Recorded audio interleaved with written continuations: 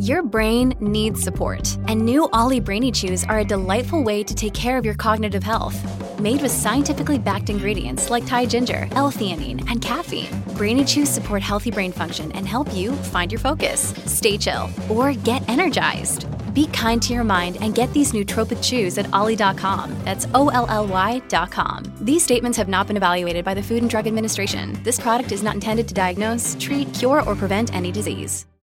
This House is above any of us. Therefore, I must step down as your Speaker. I reiterate my profound regret for my error in recognizing an individual in the House. That public recognition has caused pain to individuals and communities, including the Jewish community in Canada and around the world, in addition to survivors of Nazi atrocities in Poland. That is the soon-to-be former Speaker of the House of Commons, Anthony Rota, tendering his resignation yesterday. A day late, if you ask me, but hey, it is done.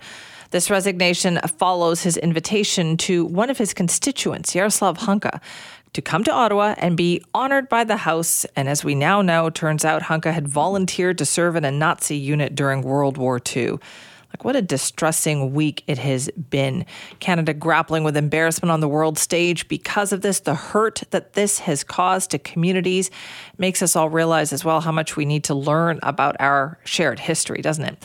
Well, Daniel Panettone is the Director of Allyship and Community Engagement at the Friends of Simon Wiesenthal Centre and joins us now to talk about this. Daniel, thank you so much for being here. Good morning. Thanks for having me. What was the reaction at the centre like to seeing this standing ovation happening in the House of Commons?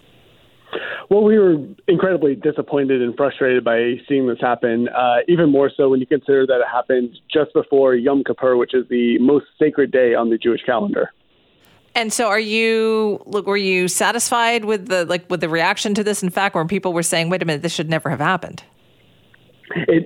So yes, it should have never have happened in the first place. And we're glad to have seen that Speaker Rota has done the right thing and stepped down over this mistake. We do think it was a mistake, but stepping down was really the only thing that could have been done here.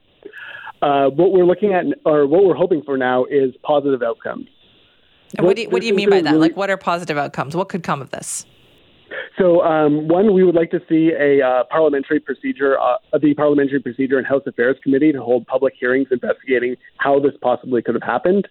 And the second is that this speaks to a troubling lack of historical literacy among our elected officials. And hopefully this may provide various provinces the reason to start mandating Holocaust education at earlier ages.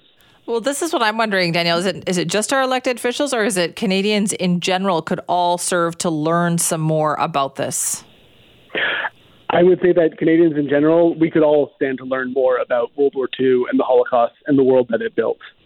Well, while we have you here, then let's start right now. Tell me about the Friends of Simon Wiesenthal Centre. What's the work that you do there? So we're a Jewish human rights nonprofit that works in advocacy and education. So through programs like our Tour for Humanity bus, which is a bus that tours all around the country, bringing Holocaust education to locations that wouldn't normally get it, we provide high-quality Holocaust education and consulting to different education groups. In addition to that, we have our advocacy wing, who we respond to incidents like the incident in the House of Commons on Friday and things like that. It's surprising that there are places that we don't teach Holocaust education. I'm just surprised by that, right? Because I grew up hearing about it, but then I grew up in the 80s. Have we become lax in this, Daniel? It really, when it comes down to curriculums and teachers, so there are absolutely students who are receiving thorough, high-quality education in this subject. But we are finding, unfortunately, awareness about core facts like the numbers of Jews killed in the Holocaust is surprisingly low. So that tells us that, unfortunately, although there are examples of really great education happening, it's pretty patchwork across the country. It also occurs to me that there are people who don't know who Simon Wiesenthal was. Maybe you would like to tell them about that. Absolutely. So Simon Wiesenthal was a Holocaust survivor who became a Nazi hunter after the war. He was responsible for locating over 1,000 Nazi war criminals during his career.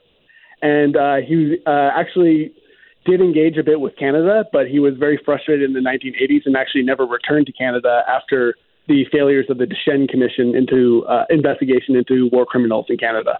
Yeah, let's talk a bit about that, because that's part of Canadian history that we need to know about. Is it people ask, how did someone like Yaroslav Hunka even come to Canada if it was somebody who was known to have fought with the Nazis? But it turns out there were quite a few people like that who came to Canada, weren't there? There were. We often tend to assume that post-war justice in World War II was a lot more sweeping and staggering than it actually was. The Nuremberg trials were nowhere near as comprehensive as people often assume. So we know that in Canada, from the specific SS unit that Hunka was a member of, the 14th Grenadiers, there were about 2,000 individuals in Canada who were tied to that unit. Right. And so in the 1980s, there was a commission to investigate how this happened, how Canada had allowed people like that to come to this country. Yes, and unfortunately, that commission overlooked the fact that the Nuremberg trials described all of the Waffen-SS as a criminal organization, and they singled out the 14th, the unit in question, as not being tied to any discernible crimes against humanity or war crimes. Subsequent research, especially due to the opening of Soviet archives, has revealed that they indeed were involved with several massacres. So that's an example of where they were absolved by a Canadian commission incorrectly. Do you think Canadians, do you think we are naive about this? I think many countries in the West are quite naive about the way that we faced down justice in the end of World War II. So I can also highlight in the United States there was something called Operation Paperclip, which brought over a lot of Nazi rocket scientists to the United States. So we're not the only country that kind of brought over former Nazis and then integrated them into our country, but we do have a responsibility to face down that history. We certainly do, and we're doing that this week, it sounds like. Daniel, thank you for your time. Absolutely. Thank you for having me. We appreciate that. Daniel Panetton is the Director of Allyship and Community Engagement at the Friends of Simon Wiesenthal Center. Listen, if that name is new to you, Simon Wiesenthal, please look it up. Do some reading. Fascinating history. The work that Simon Wiesenthal did was amazing. And clearly, from the events that happened here in our country over the last few days, we could all stand to brush up on our history.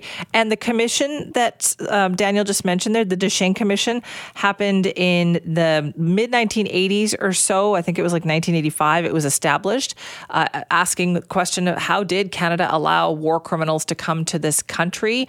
That's also worth checking out, too.